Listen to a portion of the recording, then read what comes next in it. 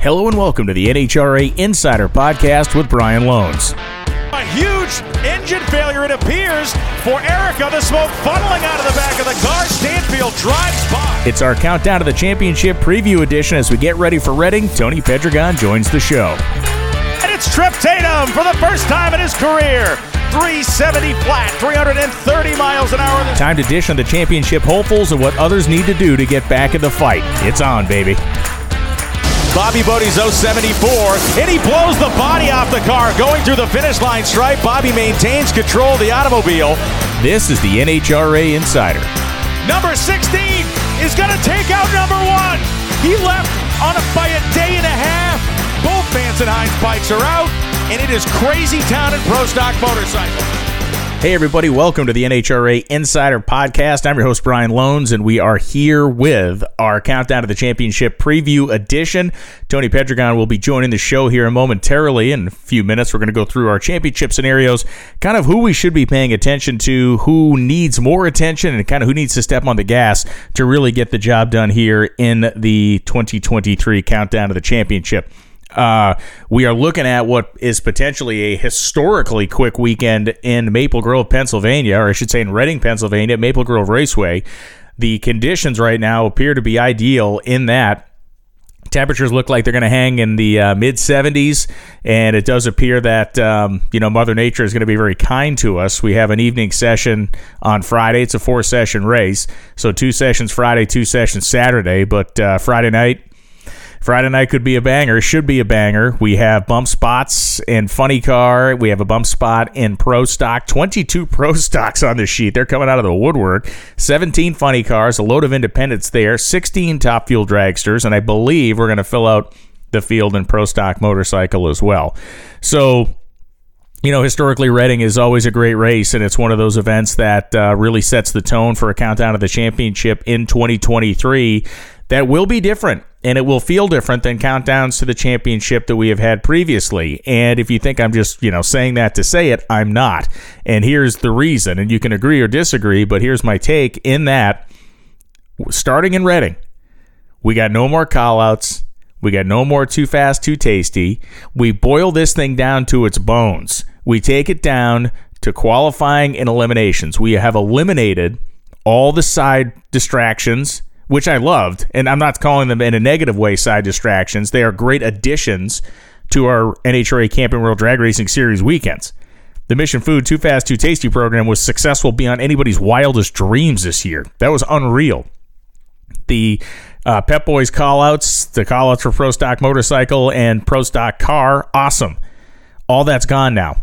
We strip this away, and we strip it down to the bare. And that is, to me, the coolest part of what this countdown will represent and why it will feel different and why it will absolutely operate in a different manner than the initial 15, 16 races of this season.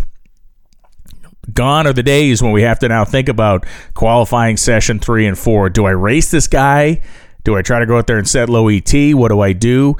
It's all a very clear focus now, and that makes people better, in my opinion, when you eliminate variables, when you eliminate variations, and you let them do the thing in a way that allows them to do it in a pure fashion. Qualifying is simply going to be qualifying. Eliminations are eliminations. There is no additional bonus points awaiting you the following week for making the semifinals. There is maybe a championship at the end, and that's great. It's a wrinkle that we haven't had in a long time. What has made, other than the environment, other than the intensity, other than the intangibles, what has made a playoff race, especially the first one, feel like a playoff race? And the answer is the intangibles. Well, now, tangibles. Now there are tangibles. And so I think it's awesome. And I think it's something that we need to pay close attention to. I think it's something that bears kind of looking at. And, we saw the points reset. We're going to talk to Tony Pedregon, as I mentioned, about going through all the different scenarios that we have on the table for different championship contenders and who needs to kind of maintain, who needs to figure out how to get back on the horse, who can come from the middle or end of a pack. All those things will be discussed once we get going here in a couple of minutes. Not a huge amount of news following the U.S. Nationals. Some good rumors out there, I can tell you that right now. Some very positive rumors regarding racers that are looking to advance themselves from, say, top alcohol dragster into the world of Top Fuel. My understanding, and again, I don't want to blow up anybody's deal, so I always try to be cautious with this stuff, but my understanding is that a prominent top alcohol dragster racer had executives, decision makers from a very large beverage company, among other things, at the racetrack, and is on the verge of maybe doing something very special regarding a deal. Travis Shoemake went out almost licensed in his Top Fuel dragster, made runs, but he came up short of actually gaining the license on day one. He will complete that process in the near future, I'm sure. He was planning on running at Maple Grove, but that is not going to be in the cards for him this weekend. We'll find out exactly when that car will appear, I am sure, very shortly. There are another 3 or 4 hopefuls out there that claim that they are also chasing the money and perhaps closer to it than they were even previously. So we'll find out. I mean, next year is going to be interesting. We know that Jasmine Salinas has talked about her road to Top Fuel. We had her on the show talking about it. I don't know if that's a full season. I don't know if that's every race. I don't know what they have in the works regarding sponsors they're chasing and that type of funding deal. Same goes for Travis Shoemake. I'm not sure what his ultimate... I know what his goals are. His goals are to be out there full time. I don't know what his situation will be in 24. You have the likes of these privateer racers that continue to battle and scrape and grow their programs. Supposedly there's a big funny car team that's adding a second car next year. So it's that time of year. Indy, we talk about how Indy felt like Indy again because of the size and scope of the race. We talk about how Indy felt like Indy again because it was 6 days long, 12 hours a day or whatever it was. But that extra element of Indy that felt like Indy again the most to me was that the place was gurgling with news and mostly rumors, which is what that race typically has done. Historically, right, we know that the release of the schedule, NHRA obviously releases a lot of news over the course of that week.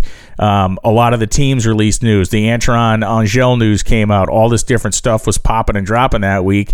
And then I can tell you this from experience that, and you long-term fans likely know this, but anytime we have a week where a lot of news is publicly released in drag racing, there is 10 times more that is just below the surface that can't quite make it to the light of day yet.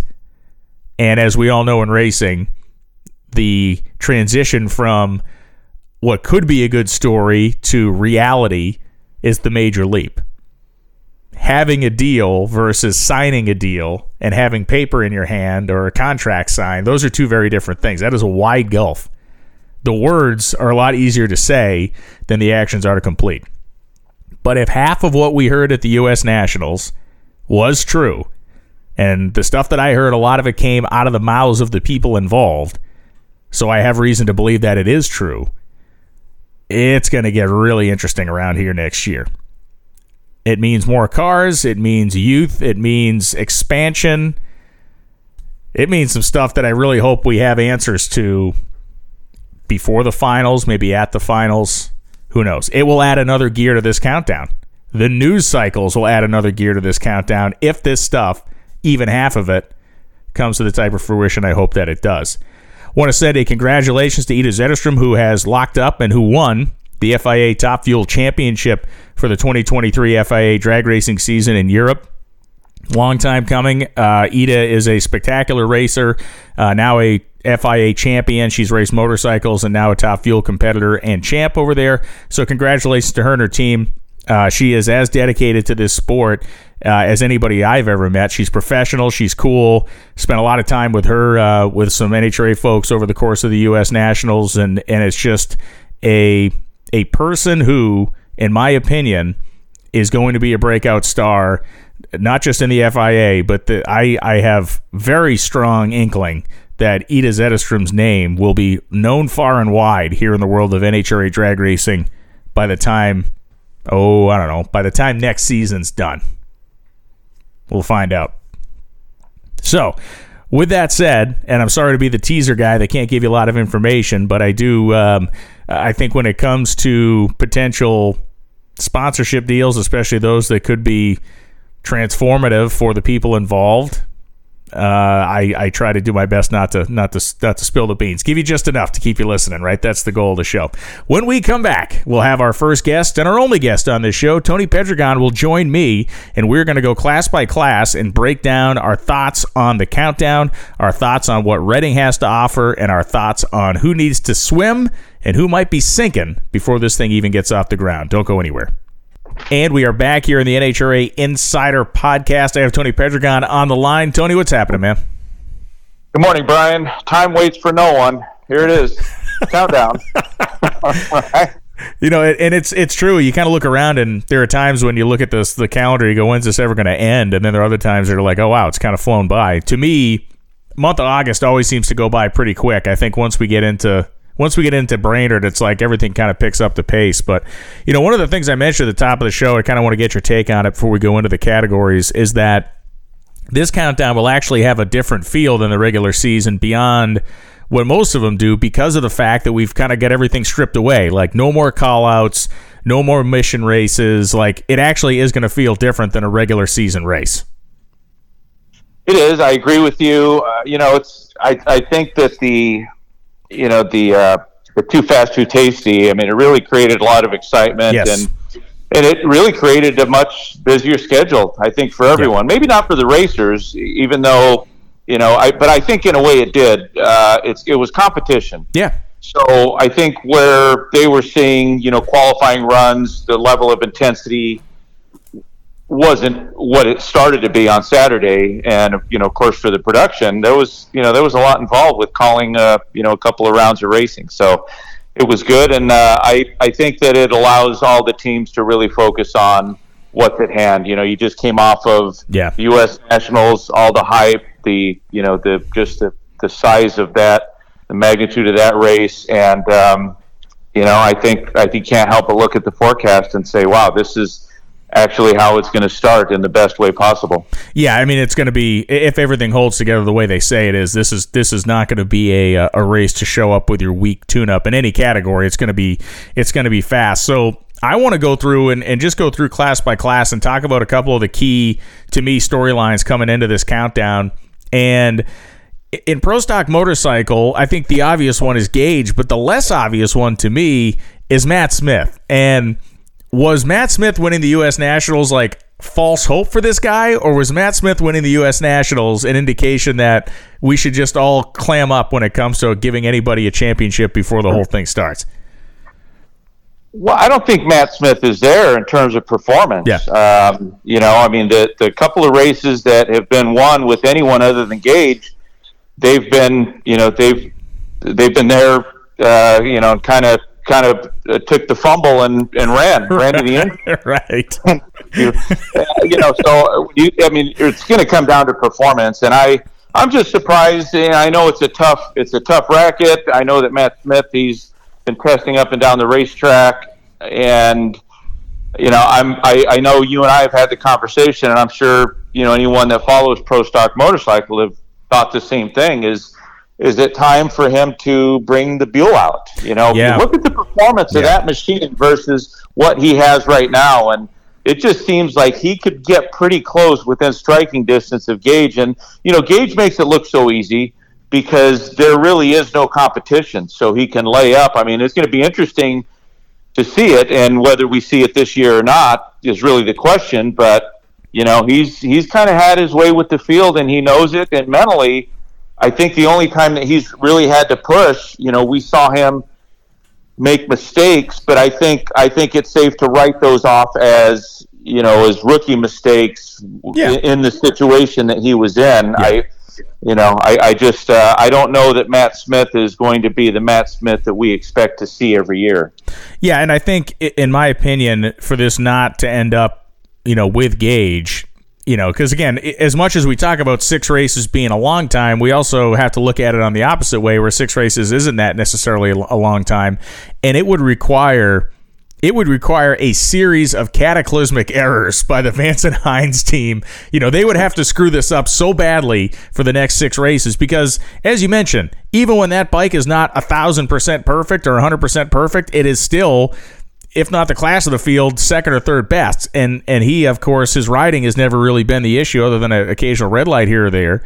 So I just don't see how, after looking at the first 3 quarters of a season, they would somehow just forget how to go drag racing for the last 6 races. And maybe the more interesting battle is going to be who ends up second in the points, whether it's Arana and Smith, which I think that is going to be a battle to the end between those 2 guys for the number 2 spot, my opinion. I don't disagree. I think that might be the excitement that we're seeing. And it almost seems like these conditions that we're in store for are going to favor Gage. Yeah. It's like, I think what's going to be impressive is to see how quick they can run. Right. How much can they put on the whole field from number 1 to 2? Yeah. So, I think it'll be interesting. I think what's always interesting with Matt is you don't know what to expect. You never know what's around the corner. And I wouldn't put it past him that if he got in a pinch that he would do that. I'm sure he's considered it. He may not, be telling us. Maybe it's something we can ask him. But, I think that's the unexpected, and I think that's what we have to look forward to in that class. Listen, if we could call it the Buzuki if it shows up, and no one will know any different, right? You can just say he put a different pipe on it, and right. He's not going to rev it up as much. We might buy it. Pro Stock Car, in terms of storylines, Pro Stock Car presents a much more compelling one than Motorcycle, only because of what we've seen out of Gage. Not that it's ruined by any stretch, but Pro Stock Car is like, Matt Hartford winning the U.S. Nationals, to me, really solidified the idea that he can do this. And he raced that race in a way that he didn't get in his own way. He was the number 1 qualifier, had low ET of the meet, had top speed of the meet, and he goes on to win. He's the only Pro Stock racer to actually run the table statistically at a single race this year. So my question to you on Matt Hartford is, can he continue to do this for the next 6 races? Like, can Hartford race the next 6 like the U.S. Nationals? And if he does, can anybody beat him? Well, I think Matt Hartford is in the position that any Pro Stock driver with a team like his want to be in. They have the momentum.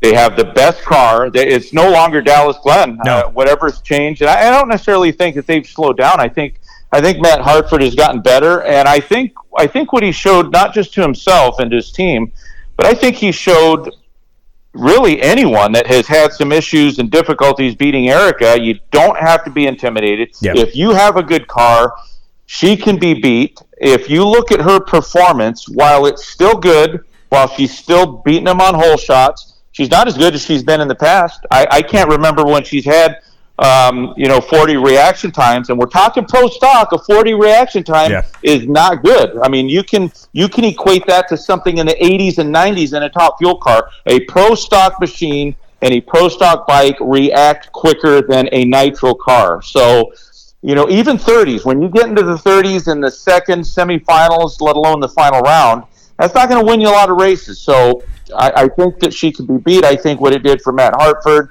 is that it instilled some additional confidence in him because it happened at the biggest race of the year. It's not like it was, it wasn't like Epping or it wasn't Seattle where you beat her. You beat her on the biggest stage. Yeah. A lot of people watching, and you pulled it off. So I think he has the machine. I think he has the mentality to do it.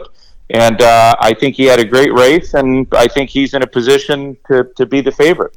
We watch Matt throughout the year, and he's been in 3 finals. He's won 2 of them. And as far as the two wide races, and I think there was some late round losses, like some semifinal round losses there that were just you and I kind of shook our heads every once in a while because it's like, dude, this guy's got the best car on the property. What's he doing this for?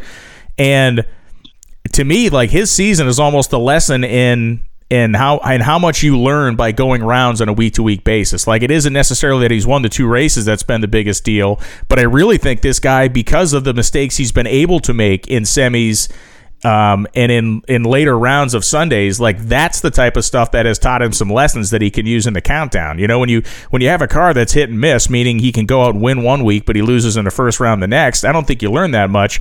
But I really think with the consistency that Hartford's had, the things he's done that have been self-defeating, I think he's actually put those behind him. And that, to me, makes him a very interesting guy to watch when we get into this at Maple Grove.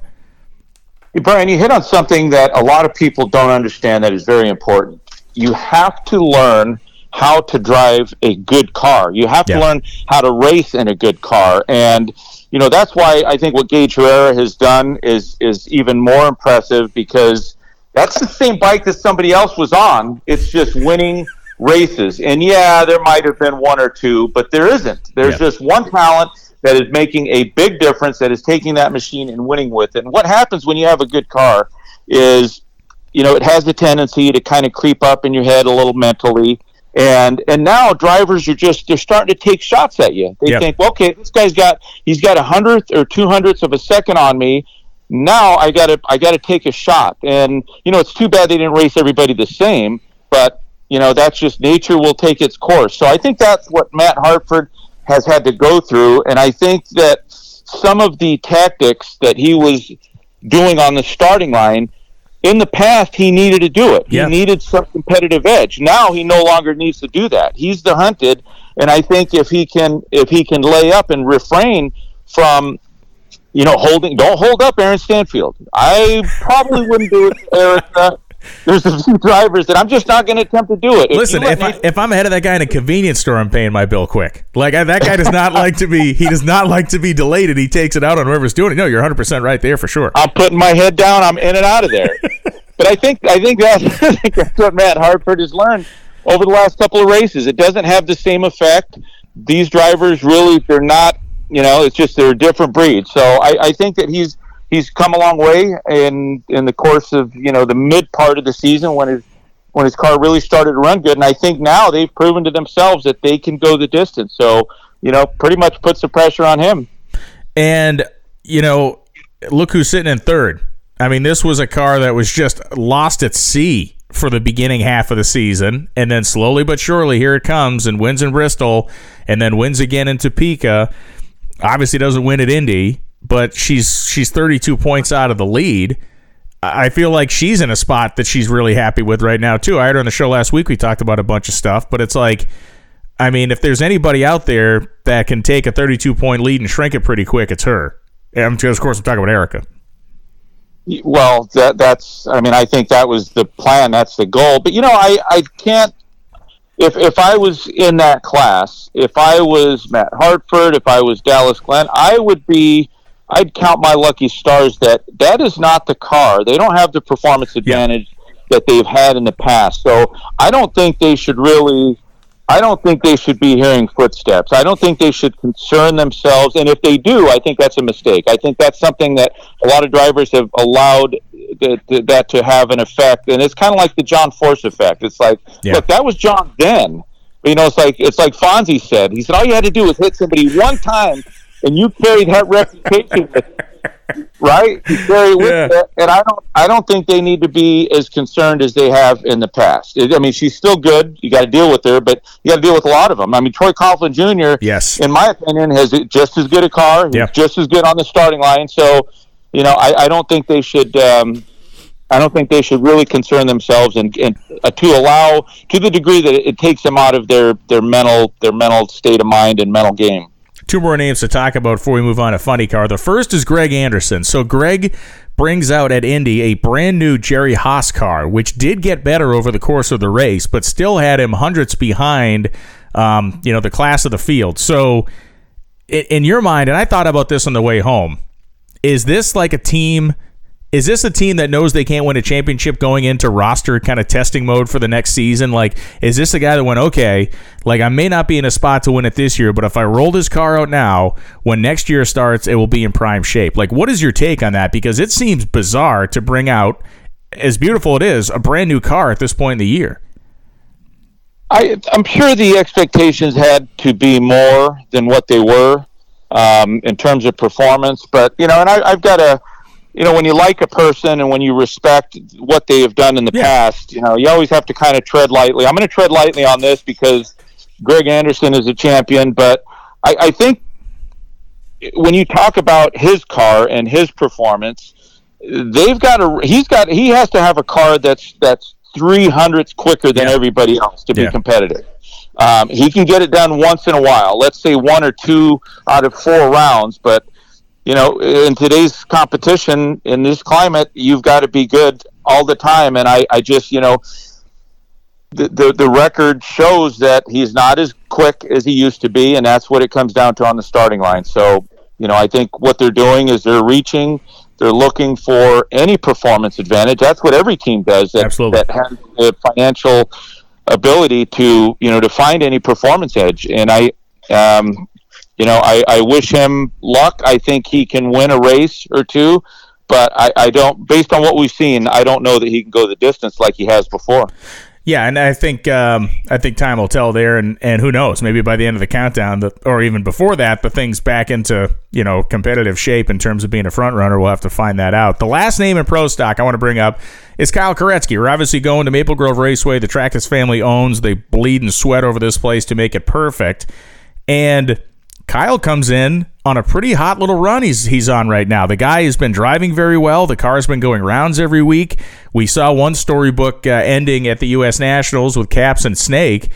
It's not out of the realm of reason to think that Kyle Koretsky could get himself deep in the rounds, if not even to a final at his own racetrack. Kyle Koretsky has showed up to be in the category of a Dallas Glenn, Troy Coughlin Jr., Aaron Stanfield. He is now where he should be, and I think for every driver, some show their hand instantly.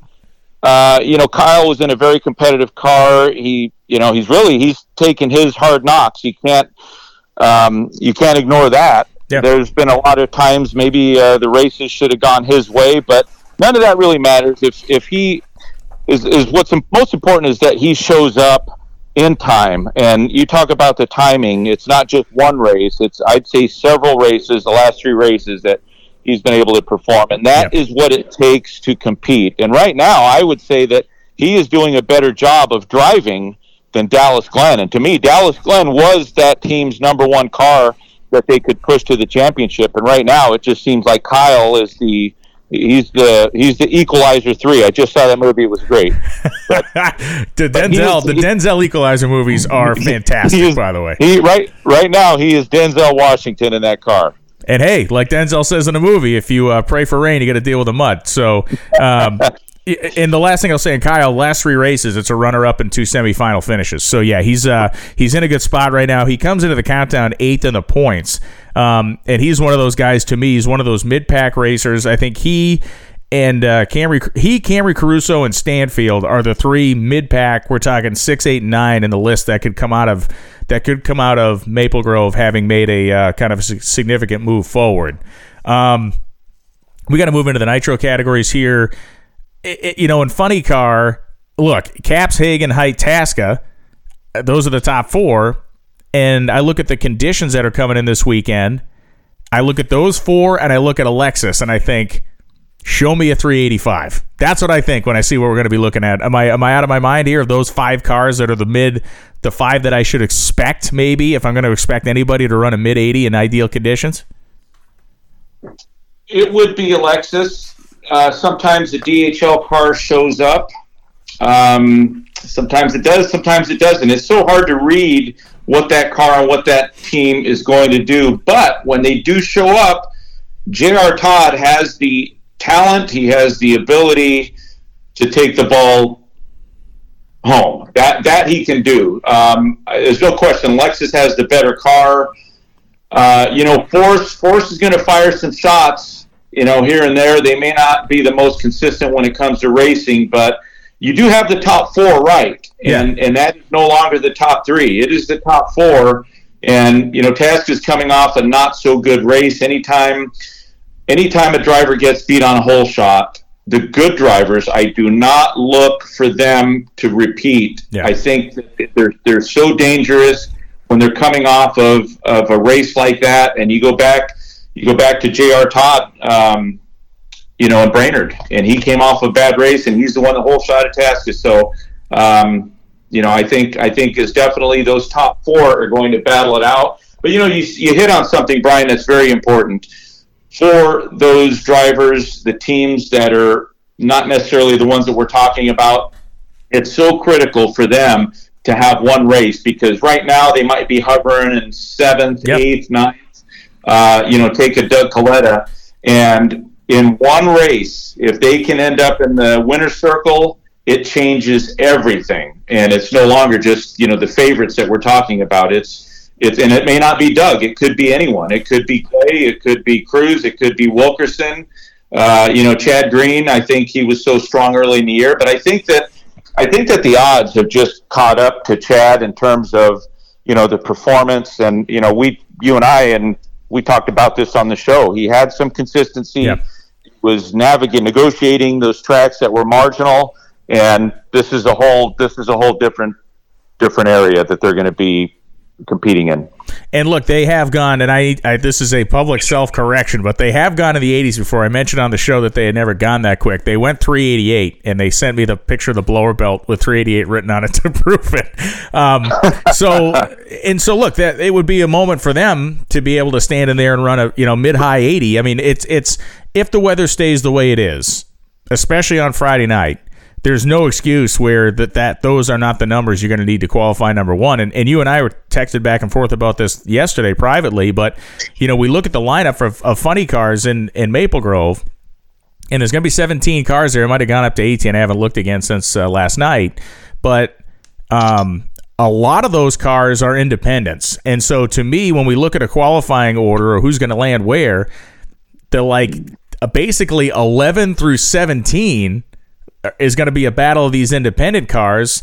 So qualifying between first and fourth is like a huge benefit here, because it's going to be fast Sunday morning. If you get a guy that sneaks into the field by running 405 and it's 380s conditions, I'm not going to say it's a buy run, but it's damn close, right? Yeah, that's what really changes. I think some of the first round matchups, and don't get me wrong, they're great when we see Forrest and Cruz draw each other in the first round. I don't think that we're going to see as much of that, because the highs right now, the forecasted highs are in the mid to low 70s. Yeah. It's going to warm up, so that means that they're not going to just get one or two. That means every time they hit the track at its peak, at the warmest part of the day, it's not going to be 74 degrees. Yeah. That means the track temperature it won't see anything beyond 110, maybe 105. Anytime it's close to 100, these cars are going to run pretty much as good as they can. We're going to see runs in the 385, 386 range, probably quicker for the cars that get a good setup run. So, for some of those cars that are competitive on warmer tracks, like the Creasy's, we've seen some good runs from them.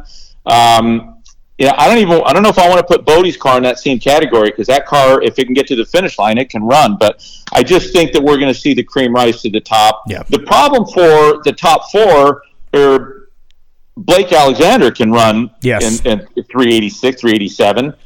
They've already won a race. So there's some pretty dangerous cars in the field. Paul Lee, as long as you have John Medlin over there, when you put them in a corner, they're going to come out swinging. So I think there are a lot of good quality cars that really aren't in the top 10 that we're talking that could jump up and bite any of these contenders. If you got to pin a Wally on somebody leaving Maple Grove, knowing what we know or expecting what we expect, which one of the main contenders is in your wheelhouse right now? As far as you look at a guy and think, this guy should win this race. This guy should leave here either as the new points leader or keep his lead. Who do you think it is? Well, Cap seems to be there most of the time.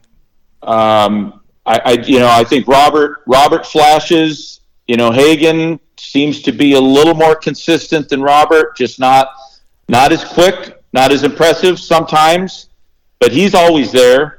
And I think Tasca is really in the best position to. Yeah, I mean, those are some pretty good cars. The top three are pretty good cars. And if you were to tell anyone, if you can pick any of these cars to get in and compete for a championship, I think a lot of them would say, I'm getting that motorcraft car. Yeah.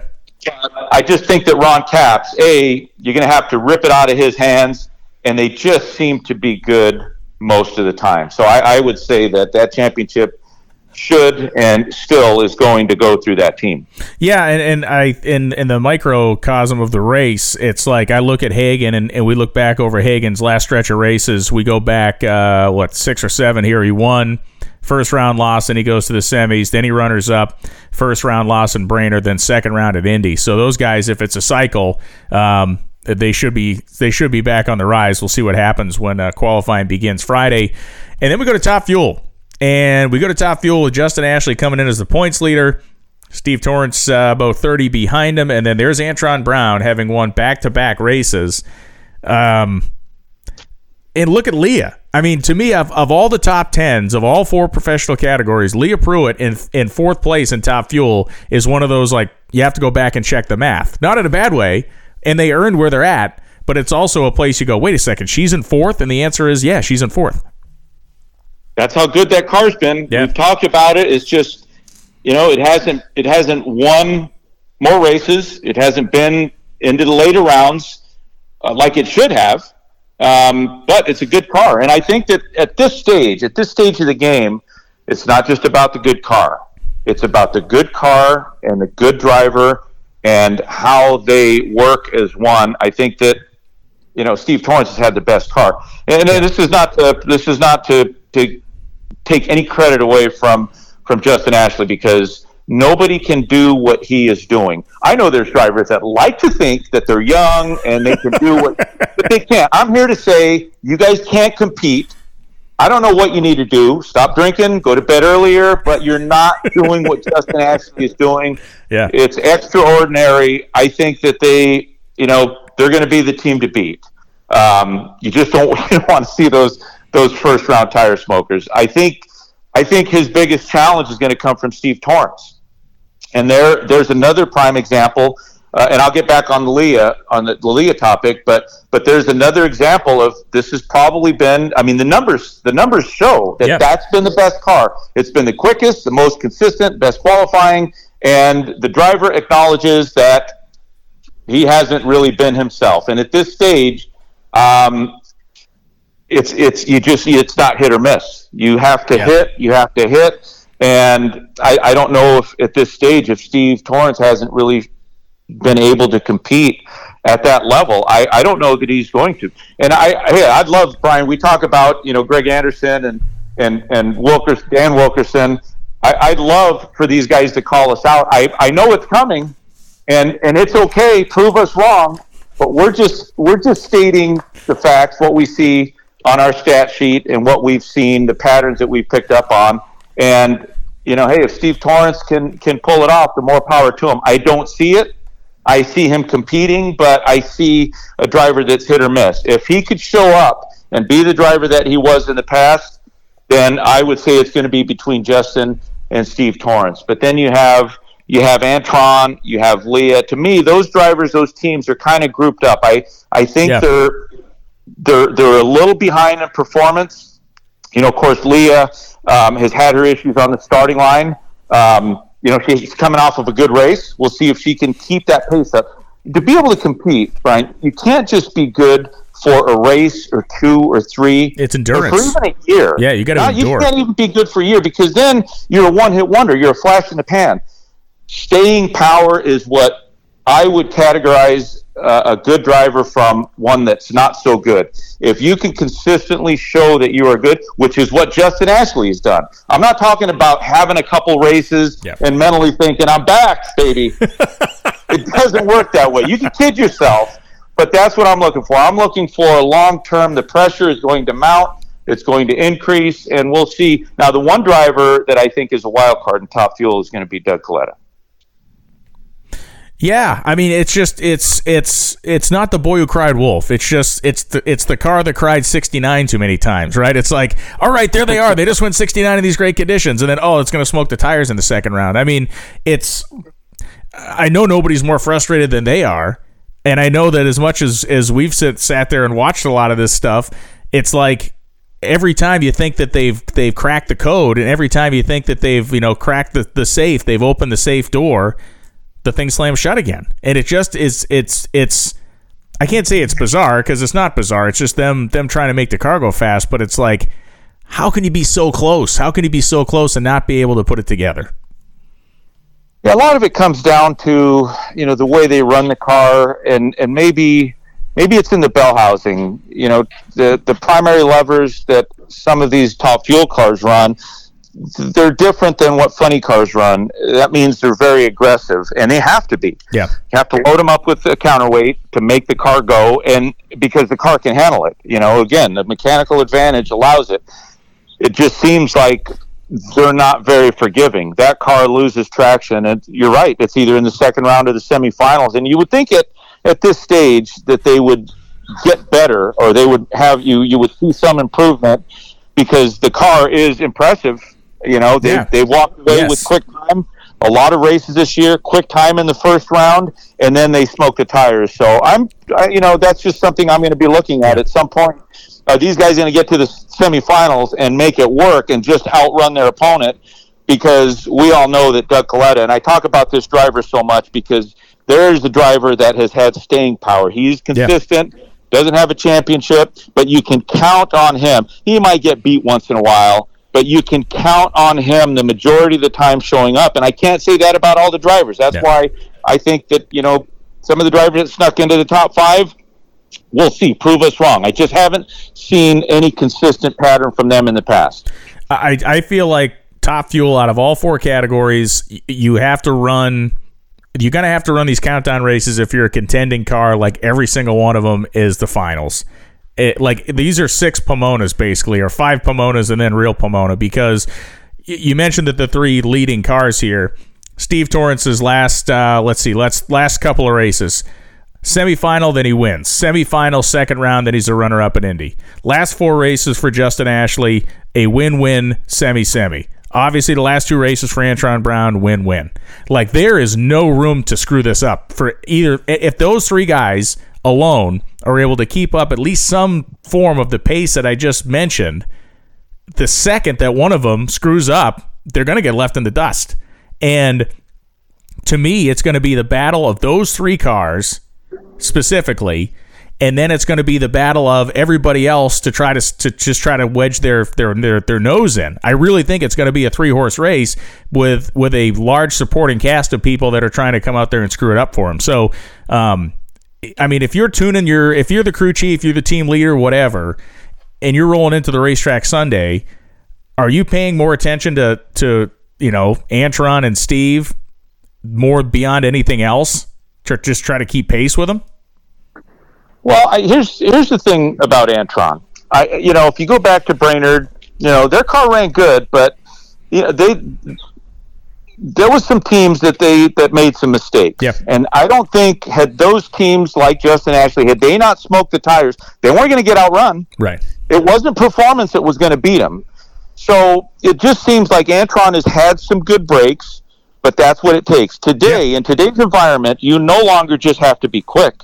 You no longer just have to have good car. You have to be able to do everything right. And it doesn't hurt when you have a reputation like Antron that he's going to be on time. This guy just does not show up. If he misses, his miss is a 50 or a 60 reaction time. Yeah. And that is some of these other drivers on their best day. So, while I think Antron, they're coming off of 2 wins, I don't know that that's going to go their way at some of these upcoming races. But if they mess around, he will be more than happy to beat them on a hole shot. Right. If they want to make it close, he will be more than happy to outdrive them on the racetrack and take another win home. So I just think there's a couple of cars that are better that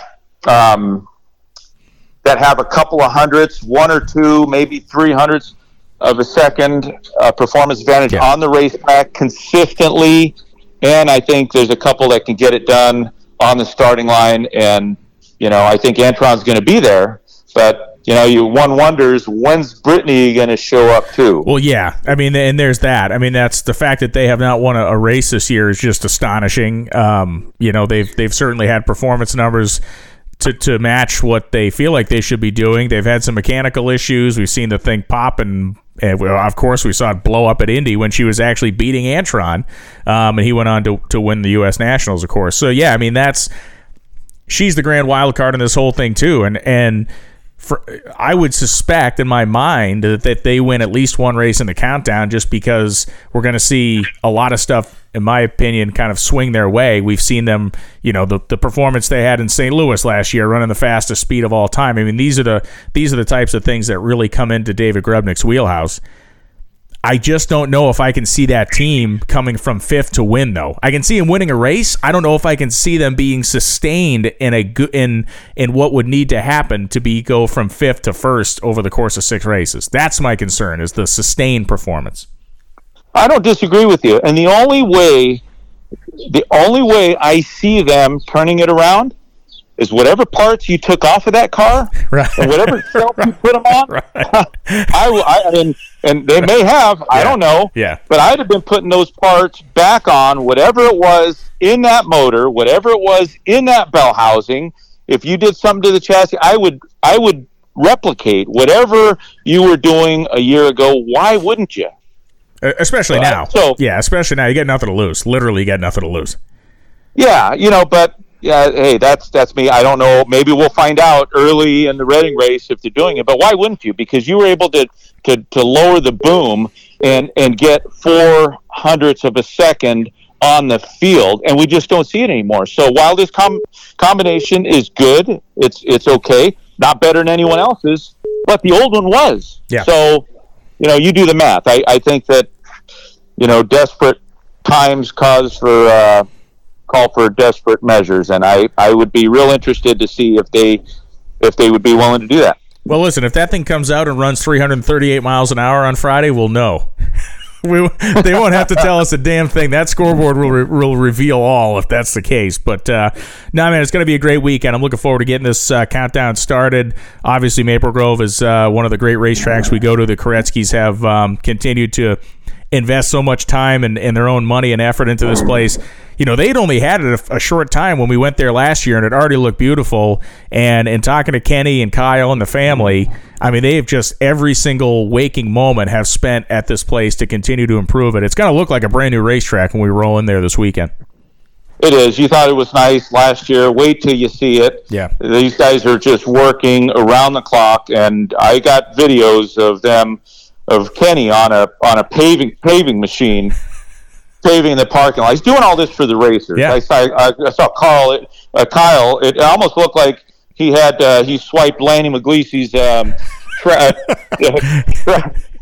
metering machine, but they put their signature. They're not anywhere close to being finished with it, and they're doing all this because it's such a great facility and the tradition, and they're just putting their signature on it. And I think it's going to be a great race. And more than anything, the only thing that race, and even reminds me of Englishtown, it was such a big event. The only thing that most of these races need is good weather. And we're going to have good weather, and I think the rest will take care of itself. All right, man. Well, hey, thanks for taking the time. I will see you this weekend in our deluxe perch in the sky there at Maple Grove Raceway. It's going to be fantastic, and we'll make sure we keep the door locked. And that's an inside joke.